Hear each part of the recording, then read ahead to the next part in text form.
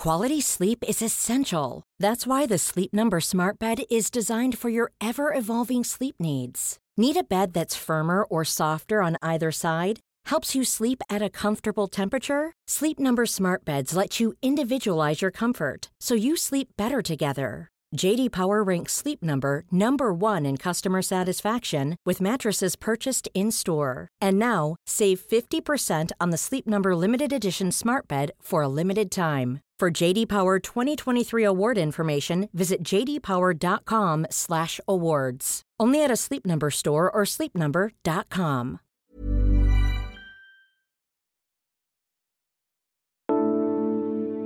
America was ready to make nice. 10 years after the end of the Revolutionary War, tensions with Great Britain remained.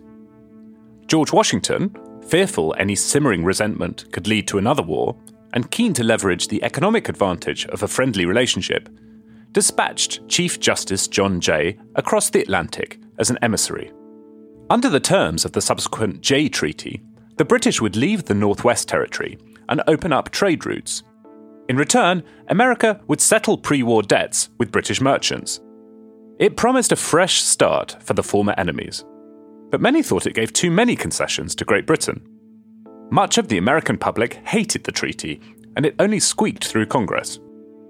In the House, the deciding vote in favour was cast by the nation's first Speaker, Frederick Muhlenberg. But his anti-British brother-in-law was so angry he stabbed him. Muhlenberg survived, and the brother-in-law was sent to prison for a year. 53 Americans have held the role of Speaker since Muhlenberg. If the midterm elections go as polls, pundits, and our election forecasting model predict, the 55th Speaker of the House of Representatives will likely be the current Republican minority leader, Kevin McCarthy. With 38 days to go until the midterm elections, I'm John Prideaux, and this is Checks and Balance from The Economist. Each week, we take one big theme shaping American politics and explore it in depth.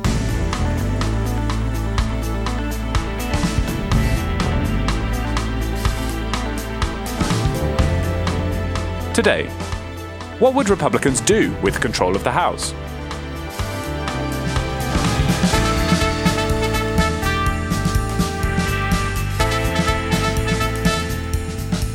House Republicans gathered in Pennsylvania last week to launch their legislative agenda for the next Congress. The commitment to America is fairly brief, pretty unspecific, and filled with standard Republican platitudes around tax cuts and curbing wasteful spending. Kevin McCarthy calls it a new direction for America. But with the checks of the Senate and President Biden, what would House Republicans actually be able to achieve in the 118th Congress?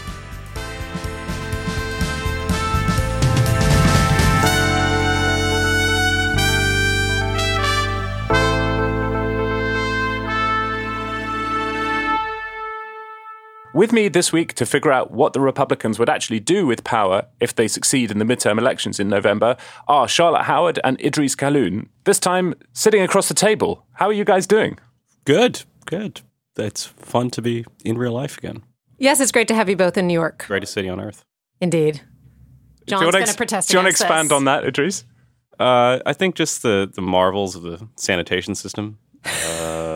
Really just breathtaking, literally. I actually thought of you. I saw on a bus an advertisement. I'm so curious what's going to come next. An advertisement for a show called Alaska Daily.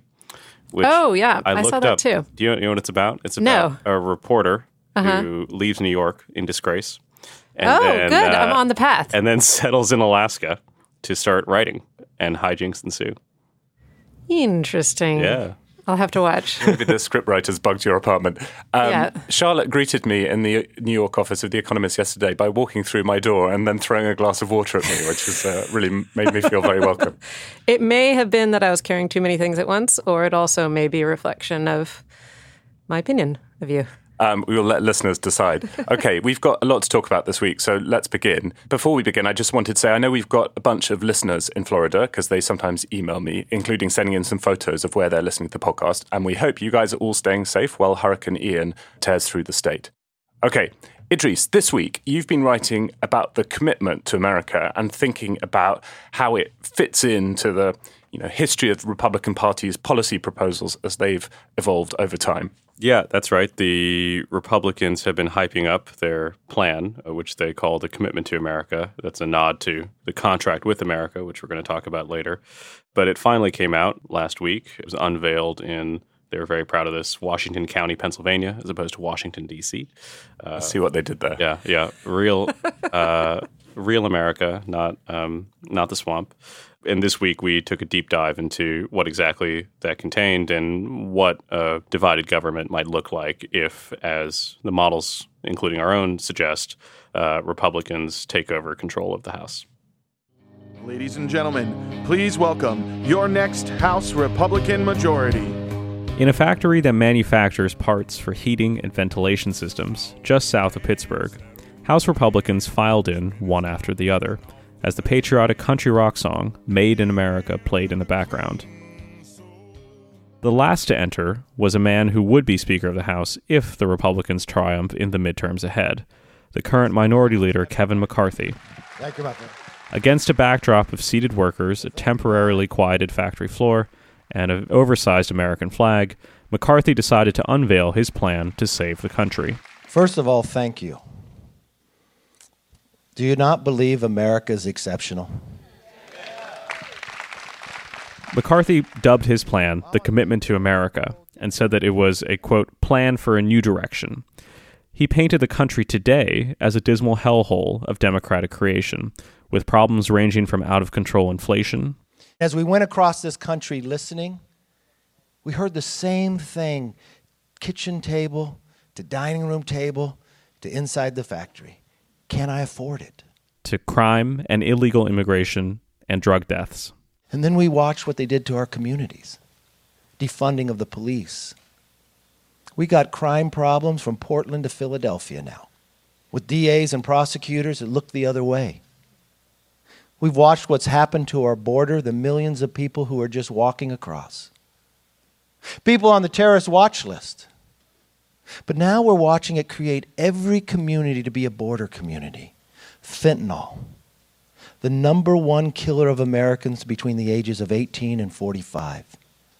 That poison starts in China and comes across our border. The Commitment to America is itself quite short. A pocket-sized note card that at one point McCarthy grabbed from inside his suit jacket and held in his hands as a prop.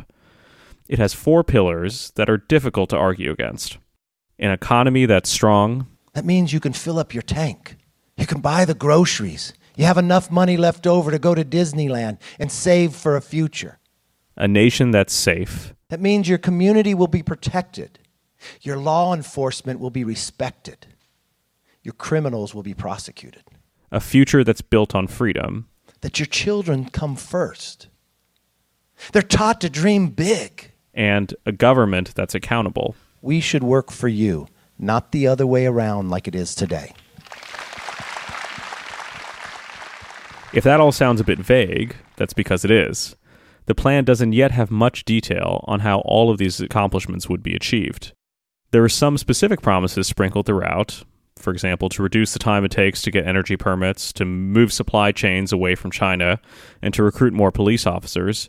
But there are also nebulous pledges without much detail to, quote, protect the lives of unborn children, quote, secure the border, and, quote, support our troops. Its platitudes won little support either from President Joe Biden. That's a thin series of policy goals with little or no detail that he says Republicans are going to pursue if they regain control of the Congress. Or even from Tucker Carlson, the influential right-wing Fox News television host. House Republicans just spelled out what they're running on. It's a document called the Commitment to America. It's fine. Probably not much in it you disagree with it. Have you heard of it? No, you probably haven't. You probably haven't read it. Nobody really cares. Why? Because there's nothing real in it. But McCarthy seems to think it'll be decisive in the elections ahead.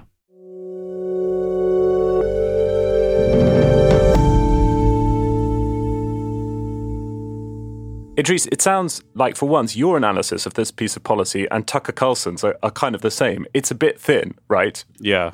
Well, I think we can both read, even if we may disagree on many things.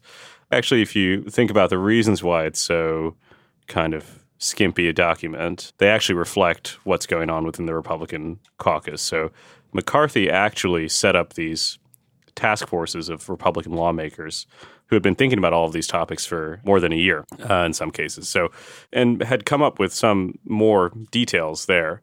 I think the problem came in terms of actually laying out what the plan was, because Republicans couldn't agree on everything. And this was a document that he wanted to say every Republican had signed and committed to. And so in order to get there, it's a bit like, climate treaties or something like that. You end up with this sort of vague promise instead of specific. So I think that's what's going on. And that reflects, I think, the difficulty that he'll have if he becomes Speaker, which is that managing the very fractious Republican coalition is going to be his biggest challenge. And that's been a task that has basically eaten alive John Boehner and Paul Ryan when they were in charge of the House as well. And I think he has to avoid a similar fate. And you see that tension already reflected in this document. I thought the document was really fascinating for a few reasons, but there were kind of 4 categories, as I read it, that stood out. One was when he created a chain of cause and effect that was really gauzy. Like, really, does wasteful government spending, is that the reason why gas prices are high? So there was that kind of category of statement. And then there were some legitimate issues that it wasn't clear exactly how they would solve them, including permitting reform and trying to get some of these projects through. And then there was signaling on trans issues, on abortion. And then the last category was the one that was most interesting to me, which is areas of agreement with Democrats. So competition with China, promoting American manufacturing, thinking about even the permitting issue. That's something that Democrats are taking more seriously now because they want to put all this government cash to work to build renewables. And so I'm really interested in what happens with that last category of ideas, the ones where actually there's quite a lot of commonality with Democrats and Republicans. Do you think, Idris, that just the politics of Washington mean that there may be common ground, but that doesn't mean there'll be any action? Well, we already saw that this week with Senator Joe Manchin's bill, right, that would have expedited permitting reform, and that has now failed effectively, even though it's something that Republicans, by and large, might have agreed with. They're annoyed with Manchin for his assistance in passing the Inflation Reduction Act. They don't want to give a win to him when Democrats had kind of balked at this idea. Yeah, the permitting reform is such a good example of that. I mean, it sounds nerdy and small bore, but it's really not, right? I mean, Democrats want to reduce carbon emissions and they want to get more renewable energy. Republicans want to make it easier to build stuff. These two things come together in permitting reform, which basically is what you need to happen in order to plug the sources of renewable energy into the places where that energy will get consumed. And so the two sides really have a huge interest in working together. And yet, even on something like that, which is not high salience, right? It's not something that voters are really potentially cross about, like abortion or guns. Even on something like that, getting to yes is so hard. All right, we'll find out about the legislative plan that the commitment to America is modelled on in a moment. But first, the usual reminder, there's never been a better time to subscribe to The Economist if you don't already. This week, we've launched a podcast that the podcast team has been working on all year. It's called The Prince. It's an 8-part series about Xi Jinping. We put that on the cover in the US. If you listen to the end of this podcast, then you can hear a trailer for The Prince. It's really, really good. Our colleagues who write about China have several excellent articles about Xi Jinping in the weekly edition, which you will need a subscription to read, and it's absolutely excellent. So please go and binge the podcast, and economist.com/USpod is the link to subscribe to The Economist. You'll find that in the notes for this episode.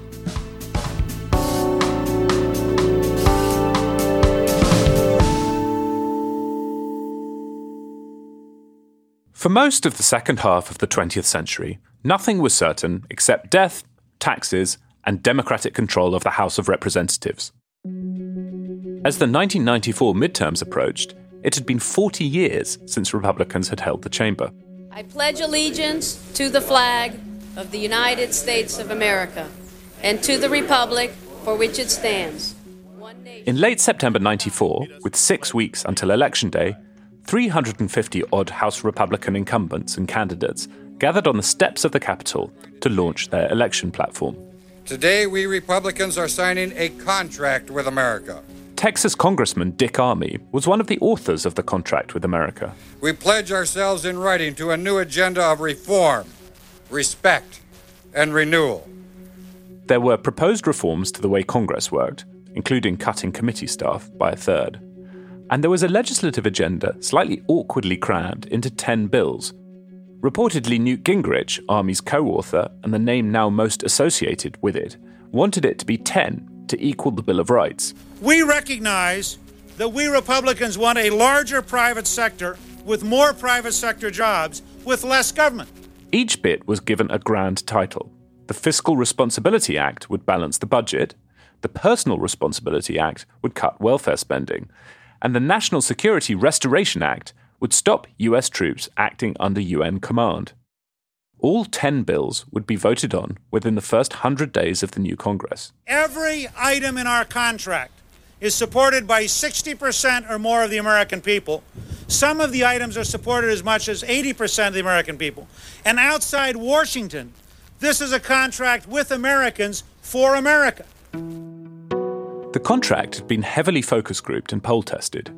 It drew in part from Ronald Reagan's 1985 State of the Union and promised small government, tax cuts and deregulation, in other words, a Republican panacea.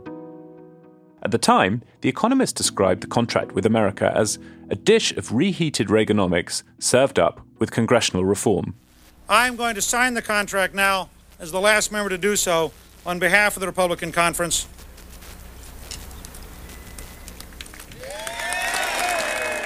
It was a big swing. By writing the contract, Republicans had given up the advantage of opposition, having no record that could be attacked. But they also presented themselves as a party with a positive agenda, a plan for change. It's been well over a week since the election, but Republicans are still riding high on the GOP wave of victory. In the end, Republicans were triumphant. They won control of the Senate, and a 54-seat swing gave them the House. The contract with America wasn't the only reason for the so-called Republican Revolution. Bill Clinton was unpopular, and his legislative agenda had stalled. But the American people had given Gingrich and his caucus the chance to fulfill their contract. Ladies and gentlemen, the gentleman from Georgia, the Speaker of the House, Newt Gingrich.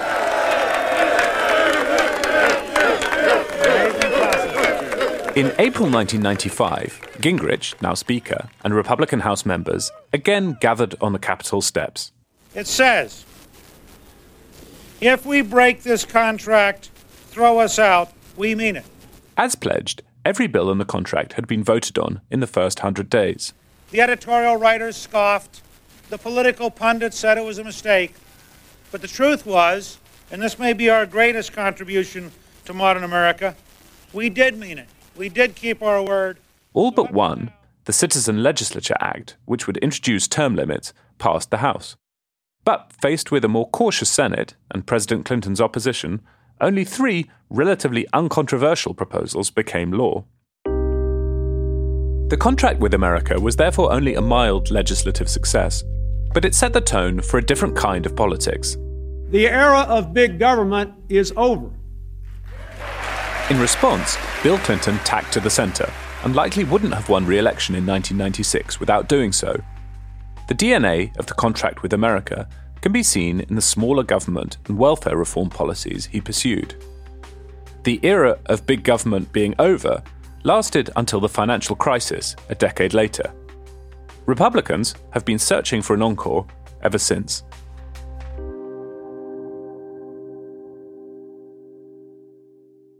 Charlotte, looking at the contract with America, Gingrich's contract with America, and the commitment to America that Kevin McCarthy has put forward, I was struck by a few things. One is, I suppose, a cultural thing, how some of the language has changed. So in 1994, Republicans were pretty fixated on the social problem of single mothers, teenage mothers giving birth. And there's a part of the contract America called the Personal Responsibility Act, which talks about discouraging illegitimacy and teen pregnancy by prohibiting welfare to minor mothers, etc., etc. And politicians can't talk in that way now. So that struck me as a kind of interesting difference. Another was this contractual approach to politics. So back in the 90s, I think the Republicans had this idea that politicians weren't really accountable to the public, and they were really into coming up with pledges that lawmakers would sign and then be held to. And so you have, Grover Norquist's anti-tax pledge, which an enormous number of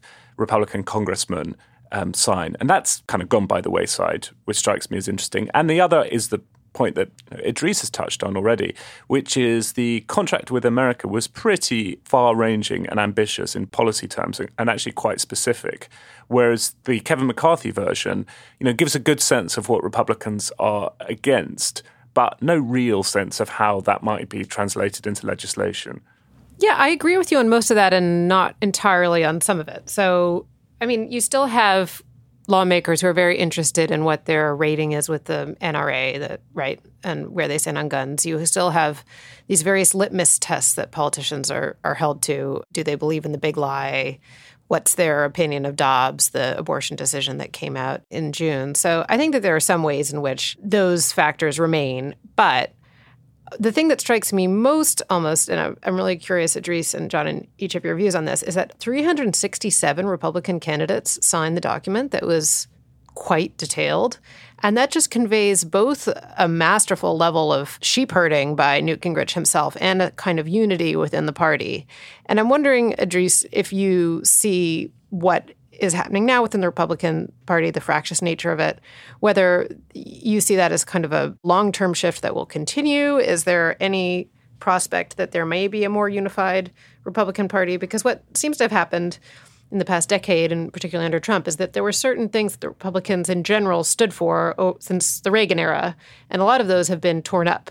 And so you have those principles that aren't really unifying in the way that they used to be. You have a cult of personality in Donald Trump. You have sort of sensational issues that seize the imagination, whether it's Benghazi or Hunter Biden's laptop. And on policy, it seems like they're kind of a mess. So what do you think about that? Is that a long-term problem or a long-term phenomenon?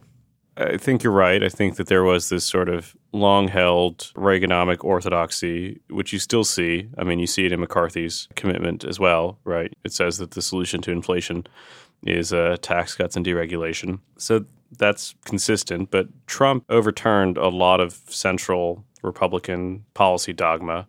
He didn't want to defund or radically diminish Social Security and Medicare, which had always been a sort of Republican idea. Eventually, we're going to have to do entitlement reform. He very much wasn't in favor of free trade like Republicans had been. He was skeptical of free markets. He didn't have this sort of deep abiding belief in government being too big. Government was just right if it worked to his purposes, and it was too big if it didn't. And I think that the vacuum has not really been filled by anyone in terms of policy thinking. Paul Ryan might have been the wonkiest member of the House of Representatives, and he's gone. He's out of the game. There aren't that many wonks kind of left. So I think that when you get to the issue of building up an actual policy agenda, it becomes hard. There's a reason Mitch McConnell just hasn't done it for a long time. He thinks that putting it out just makes the party open to attack. For about 10 years, the extent of healthcare policy thinking on the Republican Party was we're going to defund, repeal and replace Obamacare. Not much thought about what would happen afterwards, and ultimately that was unsuccessful. I don't know that you have substantial levels of that, and even within the think tank world, I think you've seen, for example, the Heritage Foundation kind of was a policy brain for Republican administrations, and its evolution into becoming much more of a kind of political action-oriented focus just epitomizes, I think, the direction of the party. We had Oren Cass on the other week, who represents a different kind of Republican economic thinking. And I guess what I find so interesting about the Republican Party right now is that it feels like it's all up for grabs. So to the extent that people care at all about policy, there's quite a lot of debate about what it should be. And so the nihilist view is that Republicans, there may be these policy debates happening on the fringes, but the core of the party has just become about the big lie and changing the rules of democracy and Hunter Biden's laptop. And so I think that's kind of something that will be decided in the next 2 years, whether there's anyone within the party who can kind of rise up and present a coherent economic plan, because you can't always just be the party of grievance, I would think. You can't always just complain the way that Trump did without doing anything. That's the bet. Why not? He's been in charge of the party for 7 years, and Ron DeSantis is not, if he does succeed Trump, is not going to be because his policy agenda is so good. It's going to be because he's doing that brand of politics in an even better way. So I think you're probably right that probably is the likely outcome, but I just wonder whether there's anyone within the party who can present something a bit more coherent. I'm not saying I would agree with it, but I would be interested if there was any kind of vision that took off beyond just being one of anger. I think, Mitt Romney has been sketching out a family policy agenda, which is a lot more generous than had been previously. It's the exact opposite, really, of the Personal Responsibility Act, which became welfare reform in 1996. People like Marco Rubio and Josh Hawley are thinking about industrial policy in a way that's, I think, coherent. It doesn't add up to a full agenda. There are people who are thinking about this stuff. But, Mitt Romney introduced his bill to expand child tax credits and didn't get a single Republican co-sponsor when he did that. So he's kind of on an island of his own. And I think that there is thinking that's happening, but it's not. So it's just a party that's fundamentally uninterested in governing. Well, my answer to that would be that it's a party that has an agenda, but that agenda is not something that can be really realized through government, or at least through the federal government. So we heard at the top Kevin McCarthy talking about the need to prevent immigration, stop fentanyl from coming in, bring crime down, tackle inflation. All of those things are actually real problems. He's correct to identify them. Very few of those, to my mind, can be addressed, solely by controlling the federal government. I mean, they were all problems under Donald Trump, right? They're problems under Joe Biden. Some of them will go away of their own accord. But in terms of what all of us would think of as a legislative agenda, which is something more like the kind of Gingrich contract in 1994, I sort of agree with Idris on this. The Republican Party is doing pretty well electorally without that. And I don't see them sort of suddenly turning into a party of policy wonks. I had one question for you guys, which is that, okay, let's imagine that Kevin McCarthy is Speaker of the House in January. There's a legislative part to having the House majority, and there's an investigations part, and we'll talk about the investigations part in a minute. Legislatively, I think I take from this conversation, we're not going to see a lot, right? But if Republicans are in the majority in the House, they'll have the ability to block a whole load of stuff, right? So will we see a return to the politics we had in the late Obama presidency of brinksmanship over the debt ceiling, government shutdowns, and the House Republicans trying to behave as crazily as they can in order to extract concessions from Democrats or whoever controls the Senate and the White House? Is that what we're heading for? That's my main guess, I would say. Yeah, I agree with that. I mean, the other factor that's different from the late stages of the Obama presidency is that Obama started really going hard on executive orders. He would have tons of stuff that he was trying to do through executive action. And earlier this summer, we had the Supreme Court issue a ruling on the EPA, which affects the EPA's power to curb emissions, but has a broader impact, which is just raising doubts about the degree to which regulatory agencies can pass quite substantial policies. So I think that will perhaps make the latter years of Biden's presidency more modest, probably, than the Obama term. Okay, these are going to be fun times. We'll be back in a moment to consider what House Republicans would do with their investigative powers.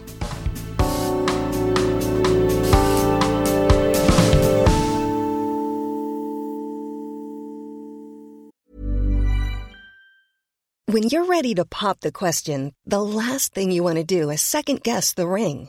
At BlueNile.com, you can design a one-of-a-kind ring with the ease and convenience of shopping online. Choose your diamond and setting. When you find the one, you'll get it delivered right to your door. Go to BlueNile.com and use promo code LISTEN to get $50 off your purchase of $500 or more. That's code LISTEN at BlueNile.com for $50 off your purchase. BlueNile.com, code LISTEN. So if Republicans do have a majority in the House, they will chair the committees and have investigative powers. Idris, you've been speaking to someone who's likely to chair a powerful committee in the next Congress. That's right. I spoke with James Comer, who's a Republican representative from Kentucky. He's the favorite to chair the House Committee on Oversight and Reform, which is the main investigative committee that exists in the House. And he's already started sketching out his agenda.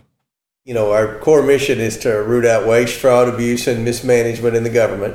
We are confident when we say that the Democrats on the Oversight Committee have provided absolutely no oversight of the Biden administration for the last 2 years, and I mean zero, and I'm going to cite some sources.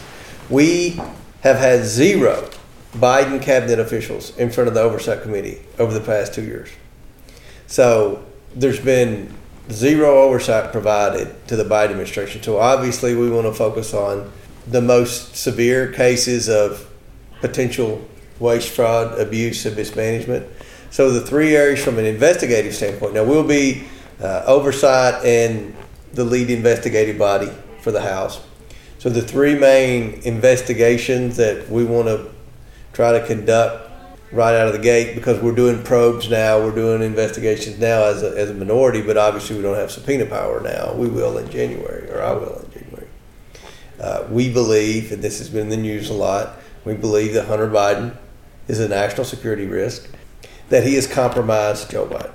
And, you know, with respect to energy policy, we believe that a lot of the decisions he's made on energy policy is based on shady business deals with Hunter Biden, especially potentially selling the strategic reserve to China. That was Hunter involved in some of those companies. We think he was involved in some of the companies that bought the strategic reserve.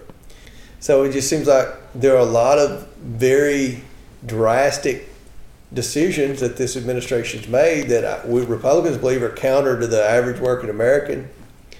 And then you start digging into it, and Hunter Biden was trying to profit from it in some form or fashion. It's odd that Hunter Biden's always involved in some of this. Then the foreign policy debacle. Look at what's going on with the I don't think Hunter had anything to do with the debacle in Afghanistan, but with Ukraine, when Biden put those sanctions on all the Russian oligarchs, he just happened to leave off two names of Russian oligarchs that we're pretty confident paid Hunter Biden money in the past.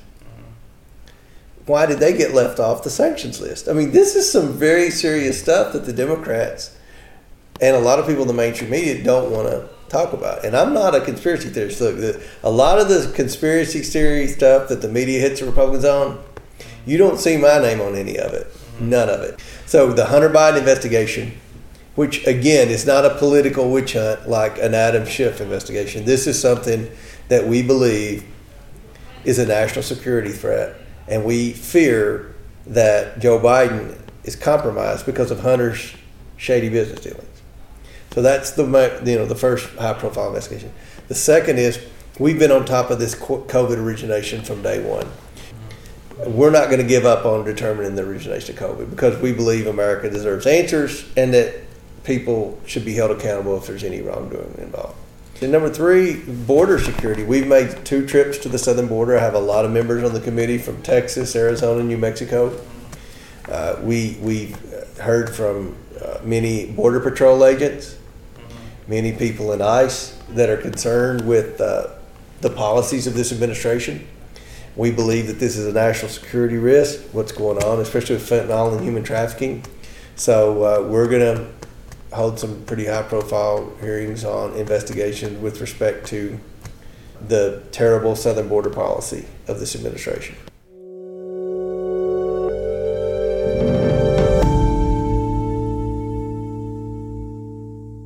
Idris, I feel like once these midterms are through, we're due an explainer episode on Hunter Biden and his laptop and all the accusations against him that are swirling on the right in America.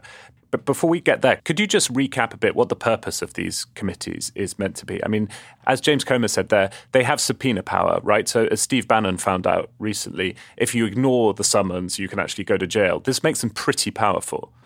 Yeah, they're very powerful. Their intent is to allow Congress to supervise all the goings-ons of the federal government. Like you said at the beginning, it's the purpose is to root out examples of waste, fraud, and abuse that most people would find unobjectionable. But these days, when it's the party in power is opposite that of the White House, it's used as a launching pad for investigations that can be very damaging to the administration. And the Hunter Biden laptop story is, I think, going to be one that we're all going to be hearing quite a lot more about. When I was a Midwest correspondent, I used to have these really long drives. And during those drives, I would listen to Rush Limbaugh because it wasn't a different take on the news that one might read in the New York Times. It was just an entirely parallel news cycle. And this strikes me as the same, where the Republican Party is very, very focused on Hunter Biden's laptop.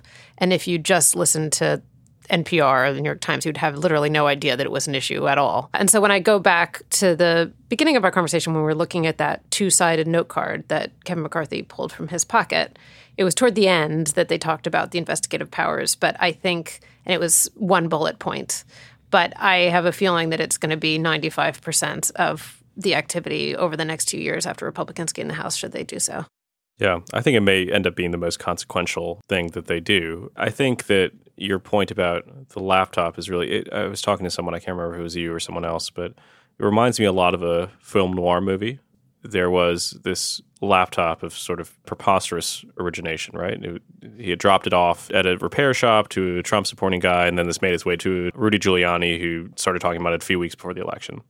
And I think all the mainstream outlets said, okay, this is clearly not real.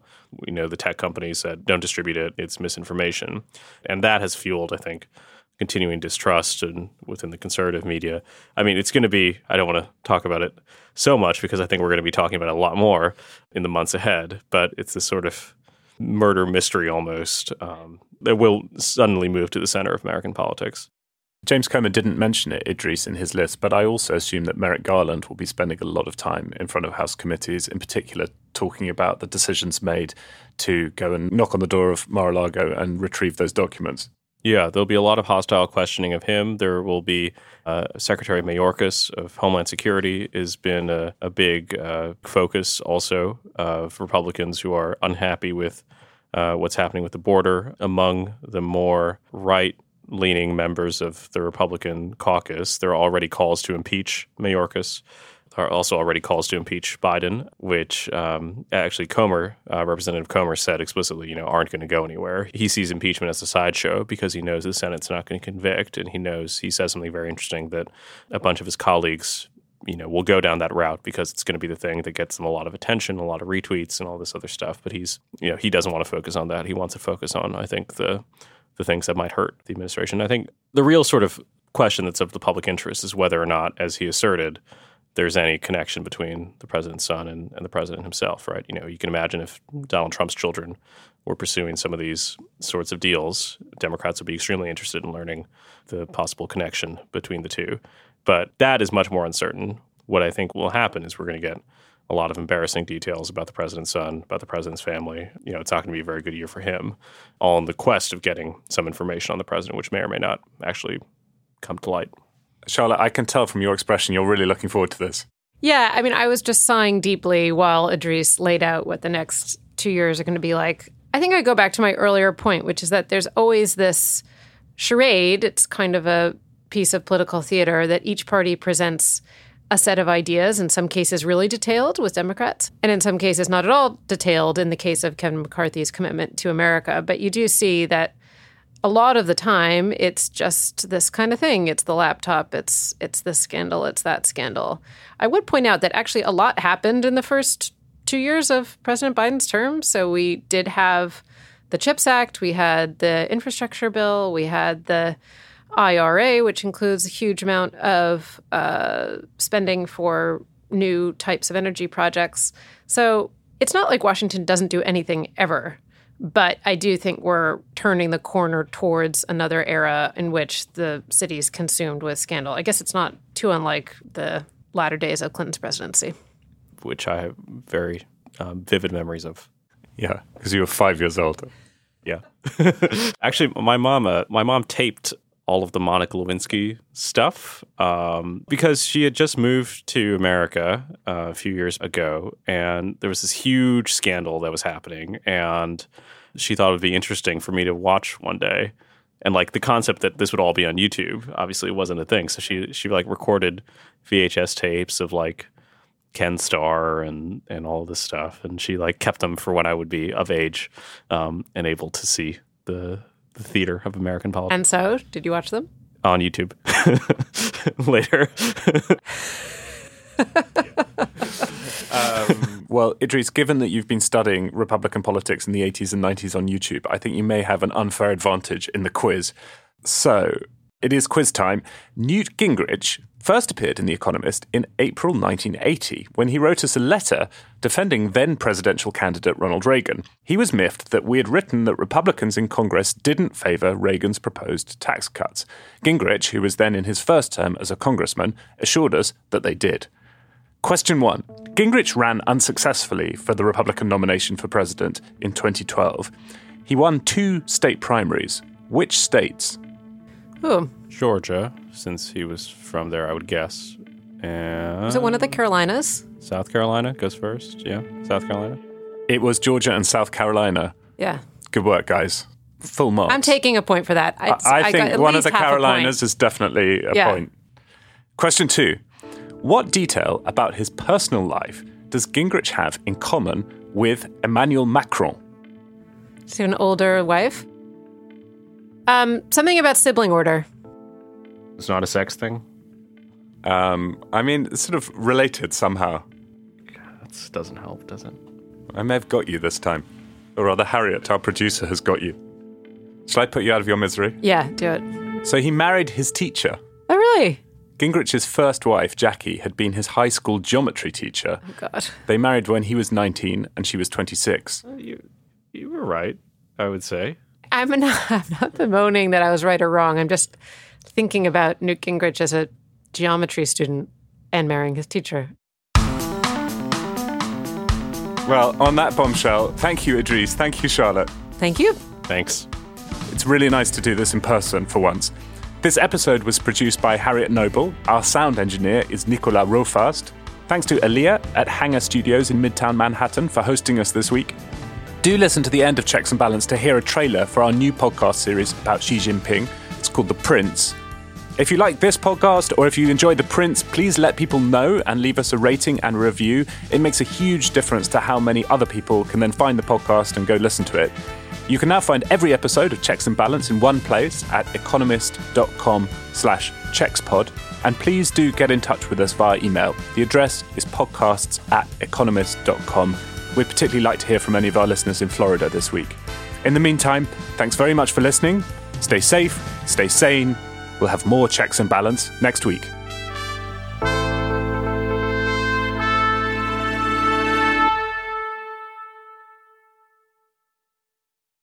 Xi Jinping is the most powerful man in the world, and a big mystery.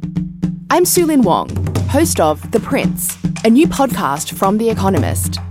It's the real story of China's leader, his traumatic childhood, his rise through a brutal regime, and the lessons he learned. Now, he wants to reshape the world. To understand what's next, you need to know where he came from. Listen to The Prince from The Economist, wherever you get your podcasts. When you make decisions for your company, you look for the no-brainers. And if you have a lot of mailing to do, Stamps.com is the ultimate no-brainer. It streamlines your processes to make your business more efficient, which makes you less busy. Mail checks, invoices, legal documents, and everything you need to keep your business running with Stamps.com. Seamlessly connect with every major marketplace and shopping cart. Schedule package pickups and see your cheapest and fastest shipping options from different carriers, with rates up to 89% off USPS and UPS rates. And with the Stamps.com mobile app, you can take care of mailing and shipping wherever you are. Make the same no-brainer decision as over 1 million other businesses with Stamps.com. Sign up with code PROGRAM for a 4-week trial, plus free postage and a free digital scale. No long-term commitments or contracts. That's Stamps.com. Code PROGRAM.